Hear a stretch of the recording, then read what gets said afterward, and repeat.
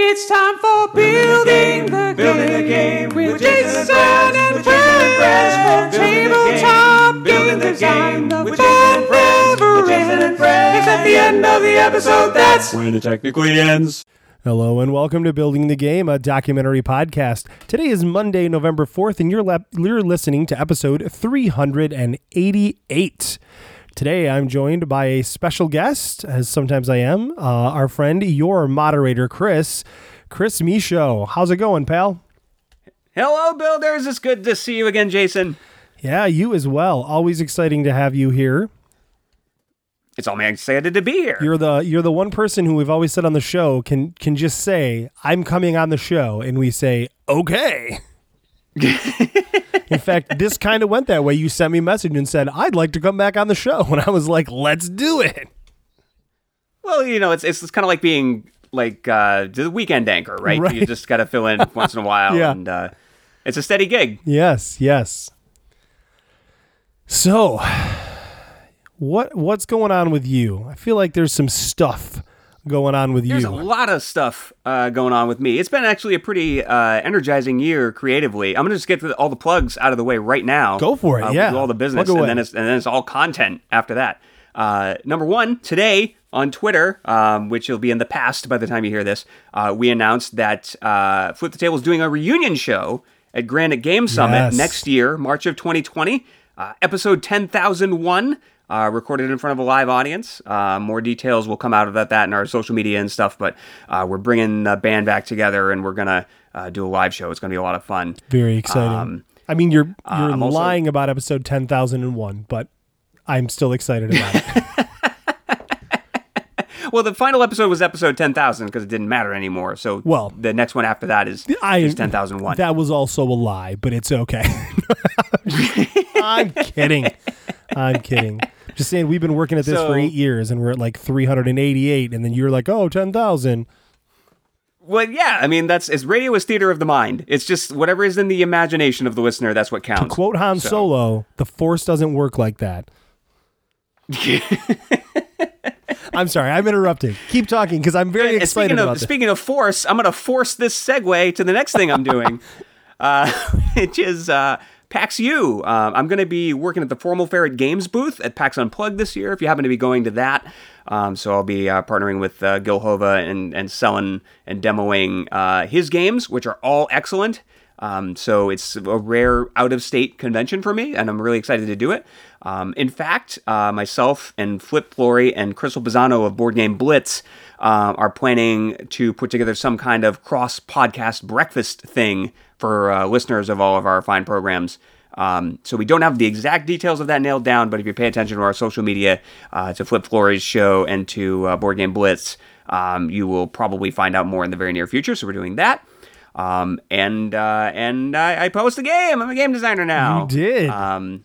Roll Estate, which was pitched on this show under another name about a year ago, is now available at pnparcade.com for $3 as a print and play file. All you need is 5 dice and a printer and a pen and a good sense of fun, and you can enjoy Roll Estate right now. Awesome. Well, congrats. That is awesome. Thank you. It's been a fun year, and it was a fun process. Actually, putting my money where my mouth is. I was a game pundit for so many years, and I talked a big game about how games should be built, right, or shouldn't be, should or shouldn't be built, right? And so to actually do it is a different matter altogether. And I feel like I learned a lot and gained a lot of respect for the process. Right. That's awesome. So, I'm very excited for you. I need to go out and order my copy of that, and I encourage the builders to do so as well. We always say, hey, we don't ask for anything on this show, but you could support our stuff when we put it out there. And Chris is close to one of us as you can be without being one of the actual normal hosts of the show. So help him out. $3 is a scream of a deal for that game, because the game is a lot of fun. Scream of a deal. Yeah. It's and it's such a neat model that PNP Arcade has. That it was kind of exciting to participate in that and to get to put the game out there in that way. Yep. I want to back up just a second. So PAX U, man, I really hope that next year you can also work for Gil Hova, because some of the builders probably don't realize this, but you and I, though good friends, have literally never met. in person. Not one time. We've podcasted a bunch. Yep. But have never been in the same physical space. I met Flip Flory a few years back at Gen Con and his one appearance to Gen Con and traumatized him by being a traitor in his game and screwing everyone over. I remember that. Yeah, it was good times. I have no regrets. But PAX U, I desperately want to go to PAX U. I can't make it this year, but that is going to be on my schedule for next year because all the other designers are like, you got to go to PAX U, man. You know, if you're going to try and get more stuff out there, PAX U is a place to go. So I'm really hoping next year. And I keep also trying to convince my family to go to Maine for a trip, which is not going to happen next year. I'm hoping for the year after. But we decided to go west next year, so I'm gonna go back east. We gotta find a reason to come to Maine. We gotta work on that. I know, right? So right? You could like see a lobster. Right. My wife and I went to Acadia National Park many years ago before we had kids, and it was Bar Harbor was one of our favorite little places ever. Like, what a cool little touristy town. So. Yeah, Bar Harbor is great if you like nature. I almost never visit Bar Harbor. That's fair. Yeah, we actually big fans of the nature. So I would also not recommend there's plenty of that in Maine, so you could probably make a case to see some nature. Yes. And then if you're into Stephen King, you can come to Bangor and see like the Stephen King sites around here, which would include a place very close to my house. Yeah, so, yeah. It'd be a reason to stop by. Yes, no, if we ever make it in the vicinity, trust me, we will make it over to see you all. So, all right, we'll make it happen. Yes. And then I'll show you the sewer grate that everybody takes pictures by every day. Yes. And then you go see the big Paul Bunyan statue, and then you're pretty much set. Right. Well, I've seen the Paul Bunyan statue in Minnesota. So I've also seen that, so you've got some competition there. See, that's disappointing because now you have a point of comparison for a different Paul Bunyan statue. So it's possible that our Paul Bunyan statue won't measure up. And so now I'm nervous about it and kind of wish you would stay away. It was a long time. It was even longer ago. It was almost 20 years ago that I saw the Paul Bunyan statue. So I can almost guarantee you, I do not remember how tall it was. Yeah, well, ours is majestic, okay? It's like a redwood. I know. It's right across from the casino. You can't miss it. Nice. As it should be, right? Paul Bunyan built a casino with his bare hands. I think that's how the story goes. With his blue ox in his bare hands, he raised it from the ground with Johnny Appleseed and Abraham Lincoln. Yes. Wow, that went places.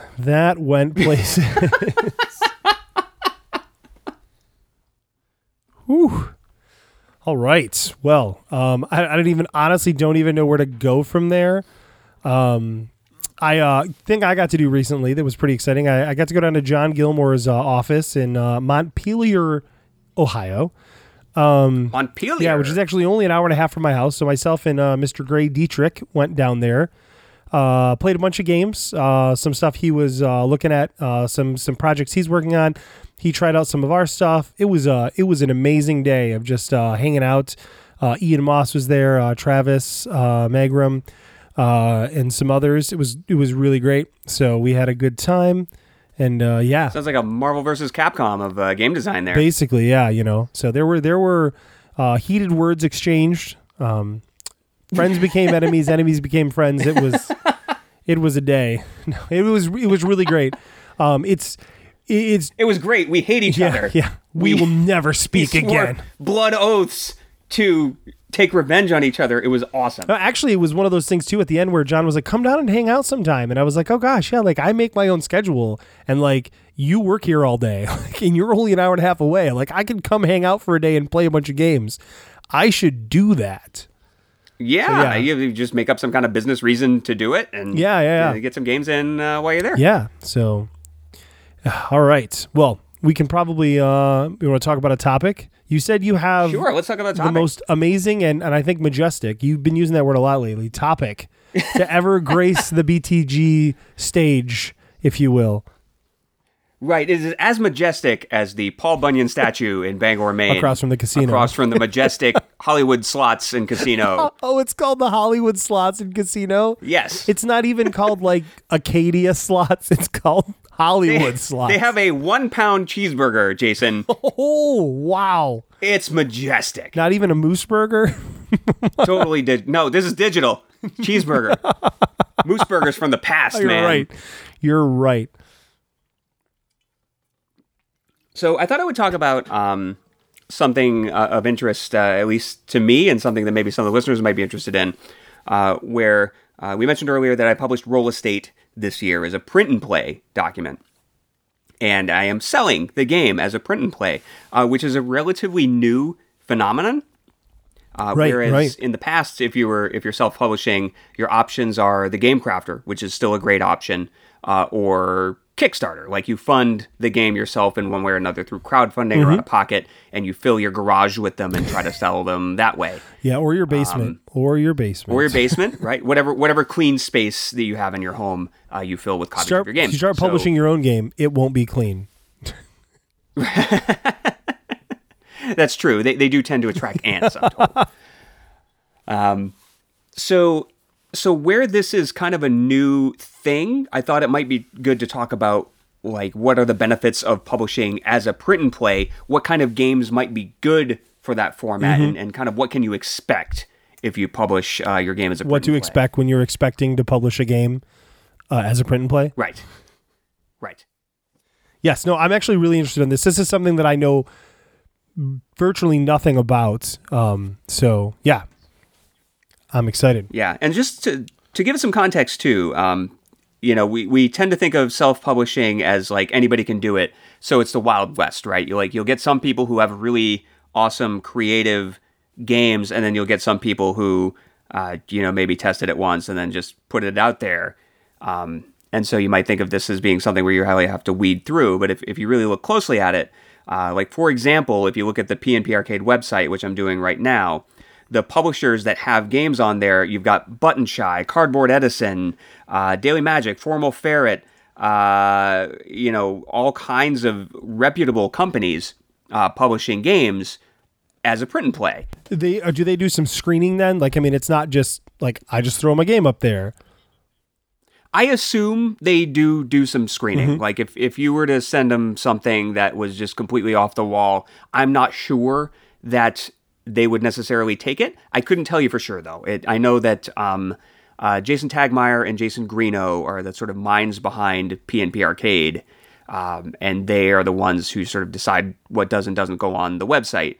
So you probably need to have something pretty decent, and that's what's good about it, is that it's curated. So customers of this website know that they can expect a good product. Yep. No, I'm just looking right now, and you're right. I mean, this is absolutely stuff that is good stuff, right? Oh, wow. Yeah. Hey, a game you could go buy there if you were interested in it is Unreal Estate for the bargain price of $5. I had no idea this was out there. That's right. Oh my gosh. If you don't yet have Unreal Estate, you can go buy it right now as a print and play. Wow. I had no idea that was out there. That's hilarious. It's amazing. I pull up the page and I'm like, wait a minute, I know this game. It's actually a perfect game for it. I mean, because it's cards. I mean, any of the score tracking stuff, you can keep. I mean, it looks like it comes with the score tracker, but frankly, you can keep track of the score with pen and paper. You know what I mean? It's not like you need something fancy. Yeah. Wow, that's hilarious. Yeah, and so you can see, like, PNP Arcade has a lot of great games. There's also places like itch.io. I think it's itch.io or something. I don't know enough about the site to really speak intelligently to it, but I do know that some people sell their print and play games through that. And I'm certain that there are other places where you can sell your PDF, even if you just kind of strike out and don't do it on a game aggregation site. You can create a file and you can sell it that way, right? So it's becoming a thing. And for me, I've always been kind of interested in print and play ever since, like, the old James Ernest games, where you'd buy like an envelope full of cardstock and you supply your own components. So it's kind of the primordial ooze of that model. Right. Where it's more about you're buying the rules and the base stuff that you need, but you provide some of your own stuff to fill it in and save a little bit of money. But what always held me up from really getting into it in the past was the construction part of it, right? Games with hundreds of cards are a lot tougher to do as a print and play, or games that have boards that you have to mount and stuff like that. That's always been, for me personally, a barrier to entry. And because some people would say that, if you're printing it in color, you might spend as much on your color ink and cardstock and stuff like that and time and effort as you would if you just bought a physical product, right? Right. But what I'm seeing lately is this wave of sort of low construction type games, which are actually really great games, but they don't require a ton of that work. And so it's a low enough barrier to entry that you're going very quickly. Roll Estate, for example, you just print enough score sheets for everybody and you're done. There's no scissors involved, no sleeving, none of that you have to do. There's also a ton of the 18-card button shy games. 18 cards, that's 2 pages that you slice up 18 cards, throw them in sleeves, you're good. And I mean, as somebody who prints 18 cards, like I print way more than that in color routinely as a game designer. That's nothing, But yeah, gosh, Roll Estate is just absolutely perfect for it because, I mean, you print those sheets and you've got dice. Everyone has dice for it, 100%. Exactly. Everybody's got 6-sided dice, has easy access to them. There's other games like that too. Robin Gimson has his Paper Pinball series, which is just 2 6-sided dice and 1 score sheet, and it's a sort of pinball simulator on paper. That's cool. And so, and these sell for around $3. Which is about what you would pay for an app on your phone, right? So that's another thing that makes it an interesting model is that it's such a low cost, but on PNP Arcade, the publisher terms are pretty generous. Off the top of my head, it's around 70% that the creator keeps, and then the website keeps the rest. Excellent. Of whatever sales, and you can set your own price. You probably want to be somewhere in the range of other games of the same weight and construction and whatever. But, you think about that, I've not published a game in print myself, but I know enough about contracts to know that that's pretty comparable to what the royalty you would get if you had printed something and sold it to a company. Now you'll probably do less volume. I mean, that's a reality of it. Because, having something out there, kind of self-published on PNP Arcade, is not the same as doing a $200,000 Kickstarter, right? Right. But for me, I felt like it was a good way to reach the sort of micro audience that was looking for what I was making, and a way to put it out there at relatively low risk. As long as you come with something that is a finished product and that looks good, you have a good chance of being accepted to one of these sites. Whereas when you're pitching to publishers, I was turned down by a lot of publishers, and for great reasons. They were all incredibly kind about it. But from a publisher's perspective, you need a hit if you're going to publish a game, right? Because you're taking a significant risk printing that game. Even if you're crowdfunding, you are sinking time and opportunity cost into running that Kickstarter, and that is a cost by itself. Yes.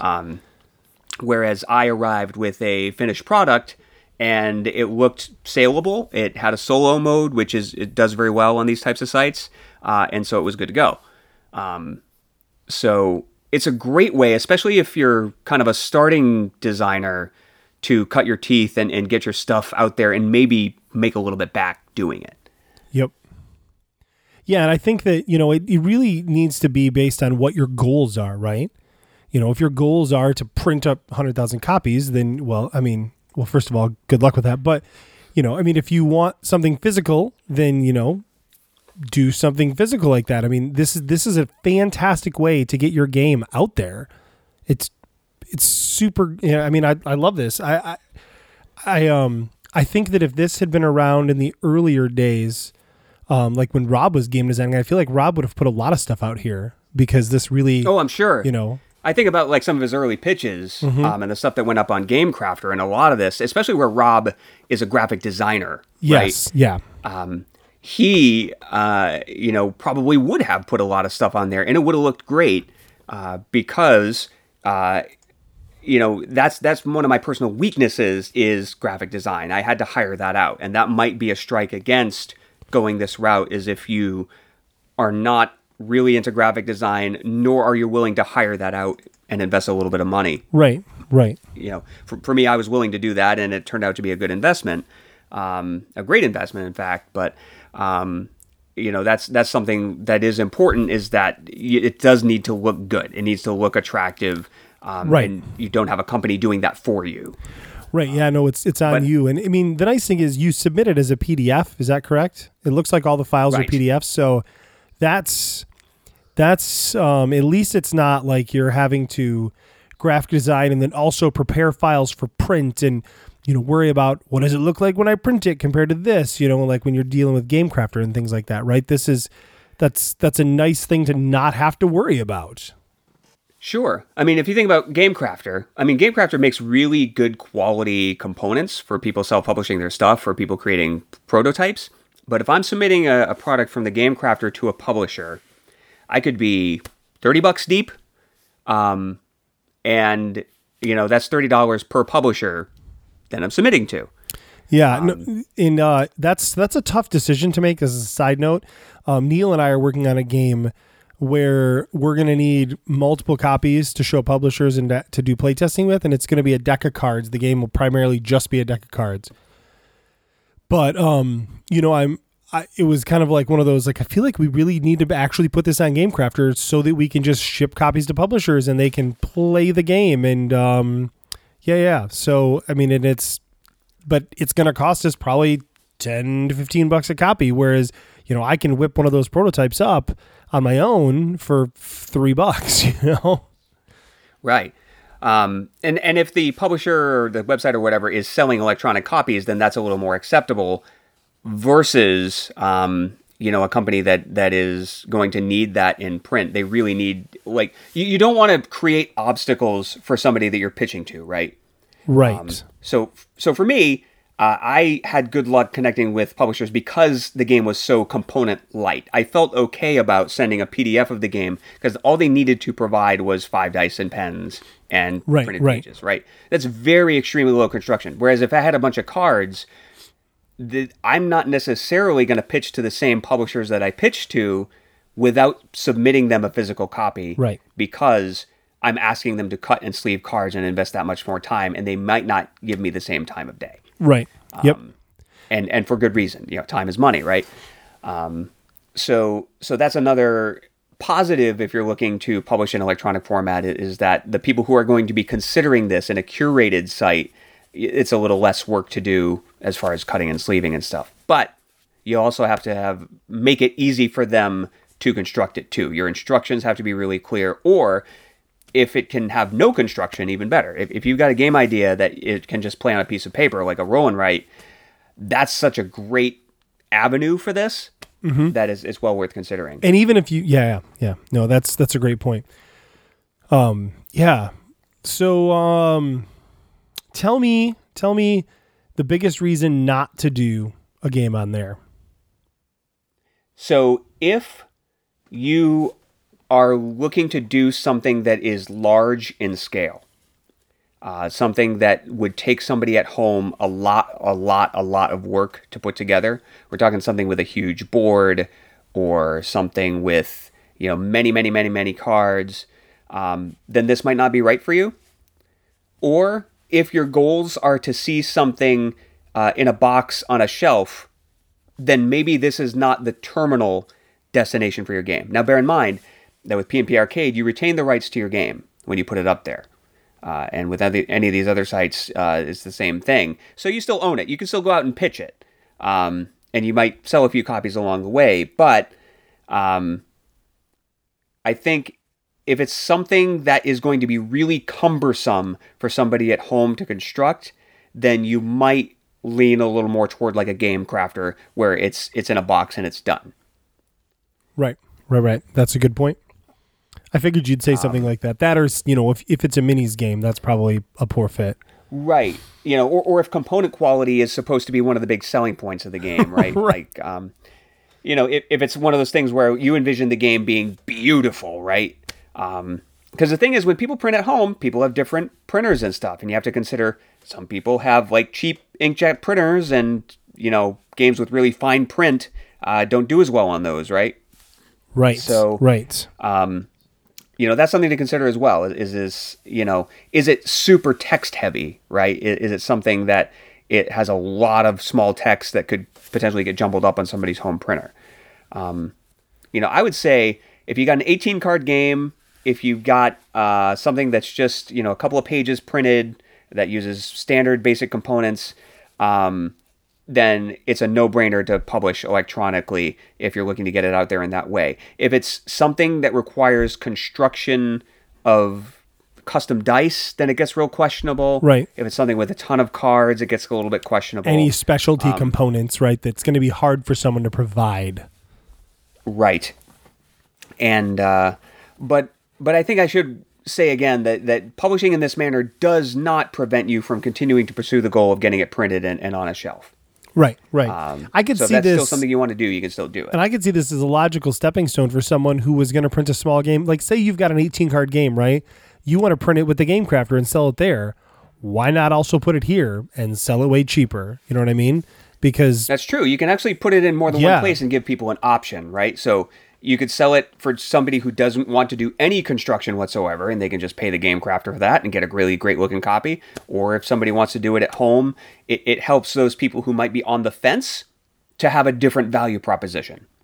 It's pay me $3 for this game and have it now versus pay the Game Crafter and have a really well-constructed copy that's going to take a few weeks to get to you, right? Also, shipping much cheaper from here than the Game Crafter. Right. In fact, no shipping whatsoever, right? If you're doing it electronically. $0. If $0. You buy and you could be playing in every minutes. PNP off here, still $0. Yeah. If your game is a great impulse buy, then this might be a good option for you. Like if you've come up with something so wacky and weird and out there that somebody might want to just see it in a tweet and purchase it and own it instantly, that might be a good way to go with it too. Yeah, especially at a low price point, right? Because, if it's something that somebody wouldn't try at $20, but would definitely try at $3, then maybe this is the way to go. Right. And I mean, why would you not try a game at $3, right? If you're willing to print it, why not give it a go at $3? I mean, it's $3. Right. And more people are getting savvy with things like laminating this stuff and, reusing it with dry erase markers. And so that stuff is getting more and more prevalent now, especially among like the hardcore roll and write crowd too.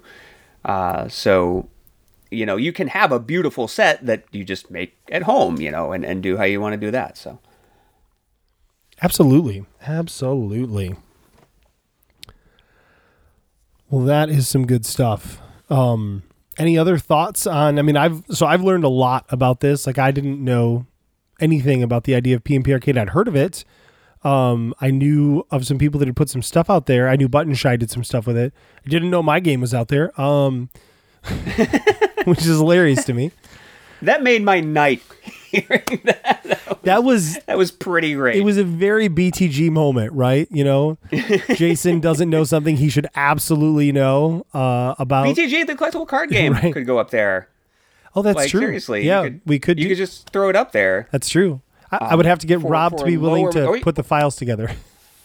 Yeah. You can even offer it for free, too, if that's something you want to do and have it in a place where it's going to get a little bit of exposure. That's an option as well. That is true, yeah. So do you get I encourage everybody stats on sales and stuff like that? I do not. I know they pay out periodically, every couple of months or so.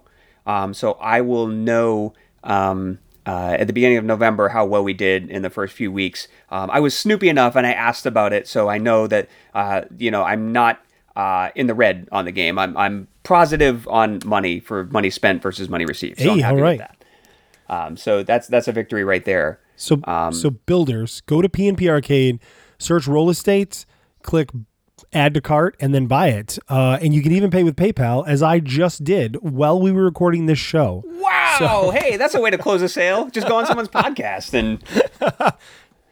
You know what, builders, you should actually do is just search the word estate and buy everything that comes up under that search result. That sounds great. Yeah, that'll cost you a total of $8. And maybe you already own a copy of Unreal Estate, but you're like, but I really want to print a second copy myself. Yeah. That's one way to do it. That also gives you the option too, because you're not giving up the rights, that you could, for instance, print some nice like laminated versions of the game and then sell them to people when you see them at places and such, right? Yeah, that's another thing you can do too. Is you can do the kind of back of the car approach. Like you buy, if you own a laminator, which is not terribly expensive these days, and I got 100 lamination pouches from Amazon pretty cheap. Then you could just make some sets, and if you're going to a game convention or an event of some sort, throw them in an envelope and sell them for maybe $5 or $10, like a complete set, in the sort of DIY sort of way, right. Which some people find really charming and would enjoy.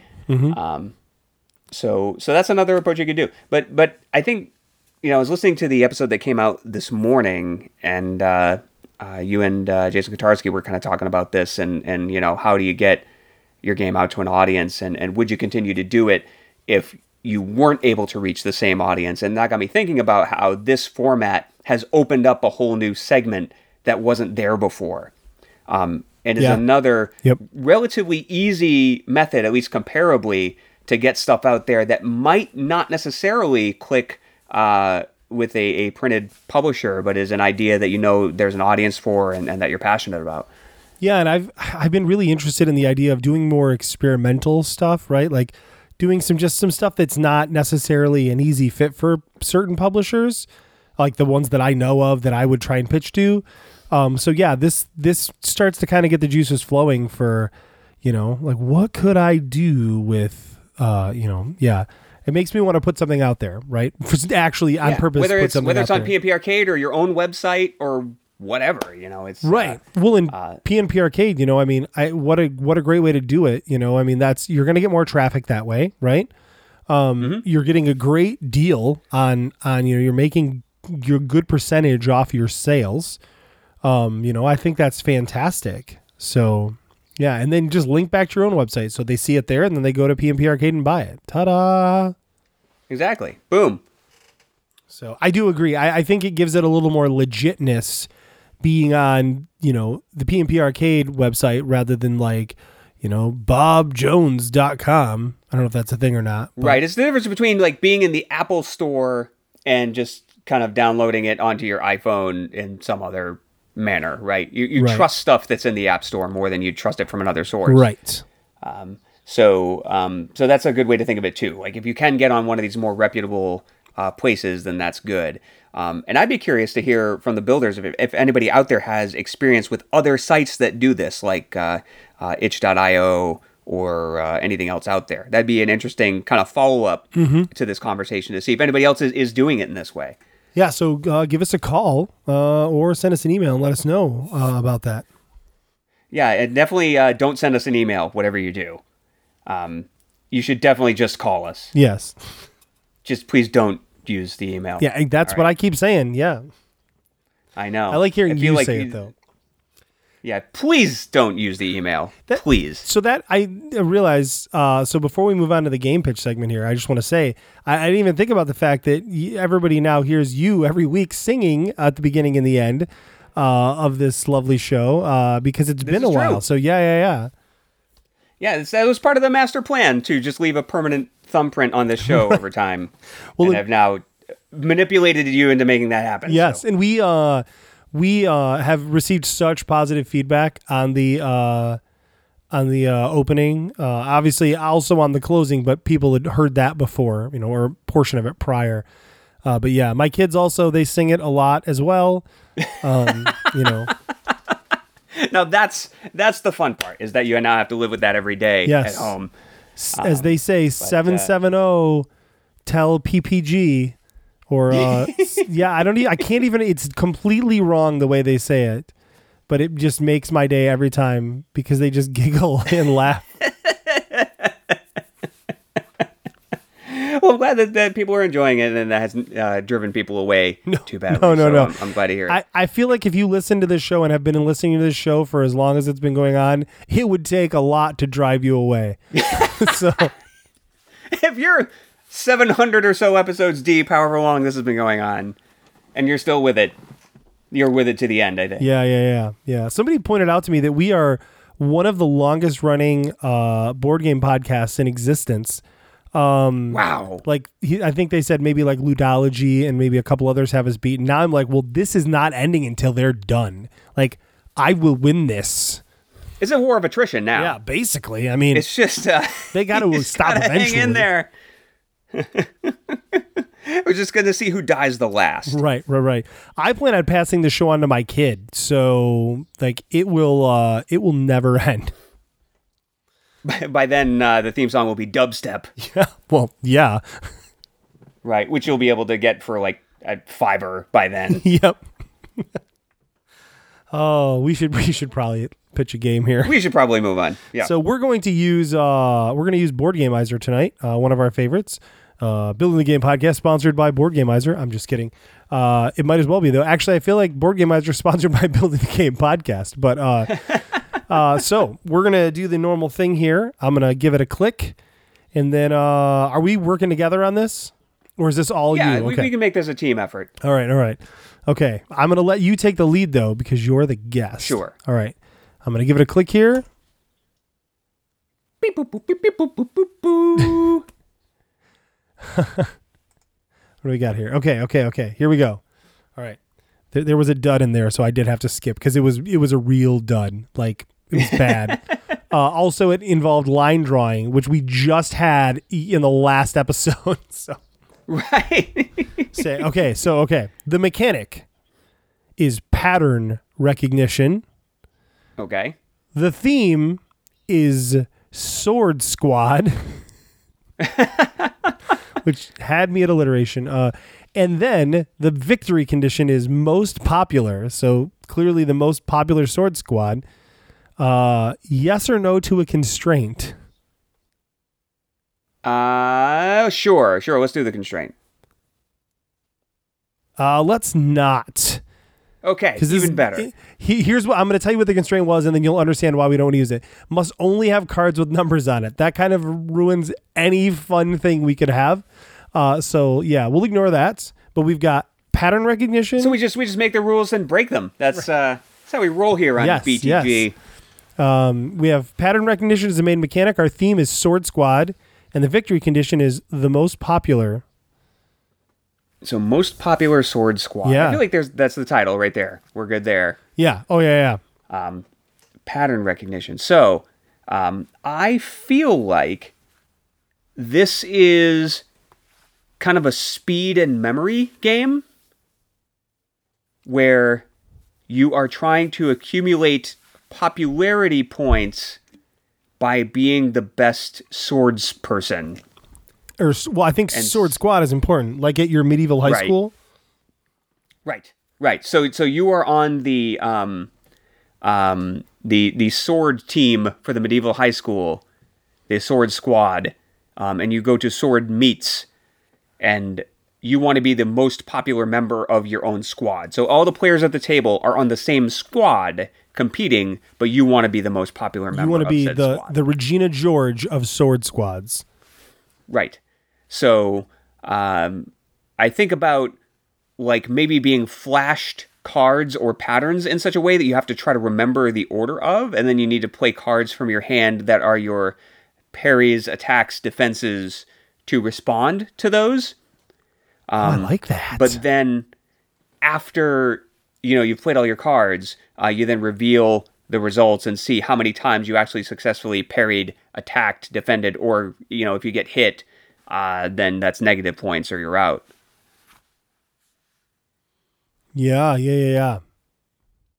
And you could have so would the patterns coming at you be random, like not selected by another player? I'm thinking, you could go either way. Like if this was, I'm seeing this, if it's called Squad, so this probably isn't a 2-player game. I'm thinking, 3 to 5, maybe even 3 to 6 if it's like a party game. Or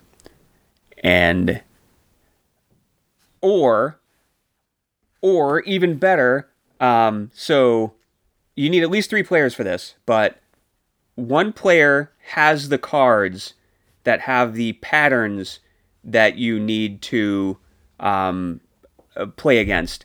The other player stands back to them so they can't see it, but then a third player needs to use their body to show the patterns that you're supposed to respond to. But the patterns are really abstract. They're like octagons or like pictures of flamingos or whatever, like something weird that the person has to mime out. But like there's some sort of like a parry beats like certain colors, a thrust beats certain like, I don't know, types of objects, things like that. So maybe you had like 3 types of patterns that you were seeing, all of which had weird pictures associated with them. And then you need to quickly get through as many cards as you can. And then the player who gets the most is the winner. But the player who is helping them and doing the miming is also scoring points along with them. Yeah, I'm down with that. I'm just picturing medieval stuff like flamingos, Right. Soft pretzels. Super medieval in nature. Like medieval high school stuff, right? Yeah. I think the high school team should really be the flamingos. Like our sword squad, the flamingos. Okay, so maybe animals are attacks, which are things that you would need to defend against. So then that's where you want parry. Inanimate objects are opportunities to attack because you're just standing there. Mm-hmm. Yep. So that's when you want to thrust. And then maybe like anything else you want to dodge. So anything that is neither an animal nor an inanimate object is something that you want to dodge out of the way of. So mostly people then? Yeah, so like people or like concepts, maybe? Like, I don't know. like maybe there's just 2 words on the paper. It just says like, existential crisis. Right. You better dodge that. Ennui. And if you get that, you have to dodge it. Like...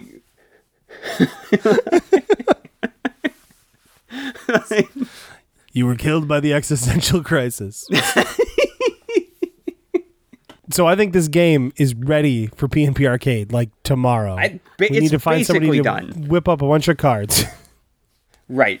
This sounds like it'd be a lot of cards. A bunch of animals, inanimate objects, and words for things that are neither of those. Right. And you got yourself a game. You actually could really make it hard by mixing it up and having some words be animals, some words be inanimate objects, but sometimes they're pictures, and then sometimes the words are concepts and things and just phrases and things that don't include, an animal. Phrases. There you go. So that's the third thing. So animals, inanimate objects, and phrases. And that's how you do it. Yep. Yeah.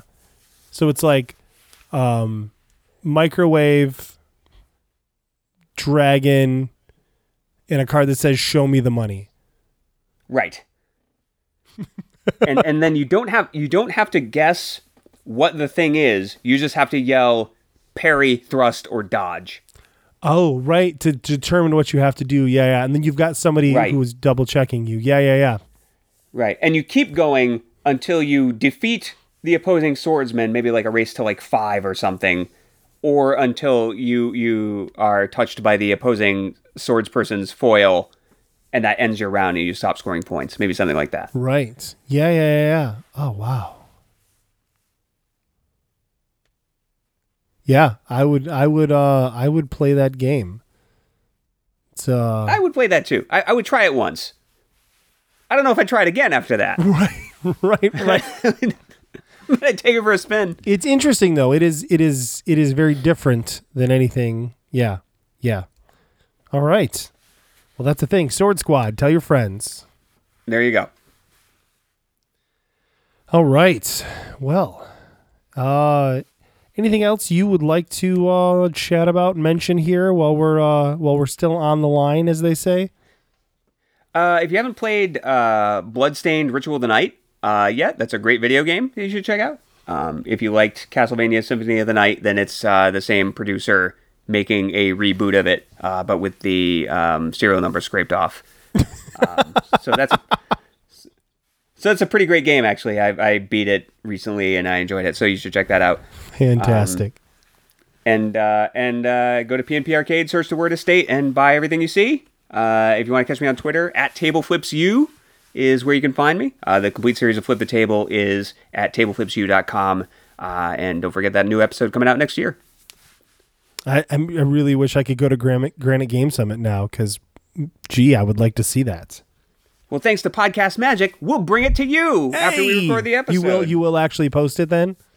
We are actually going to post it in the podcast feed. I feel like that's a requirement of a project like this. We got to capture it for posterity, right? What I feel bad for all the people who don't follow Twitter stuff, but still have your podcast out there, and they're going to see the new episode, they'll be like, oh, they're back! Nope. Womp, womp, womp, womp. I know it's going to be exactly that reaction from like one person who's not in any of our social media or anything. Right, going to see it randomly pop up and like, what? So we'll have to make it abundantly clear in the episode that it's a one-off thing, and we're not going to do this all the time. But, right. No, but I think it's going to be a lot of fun. It. I think it's going to be a blast. No, I think that's what a great idea. And you don't have to edit it a bunch afterwards.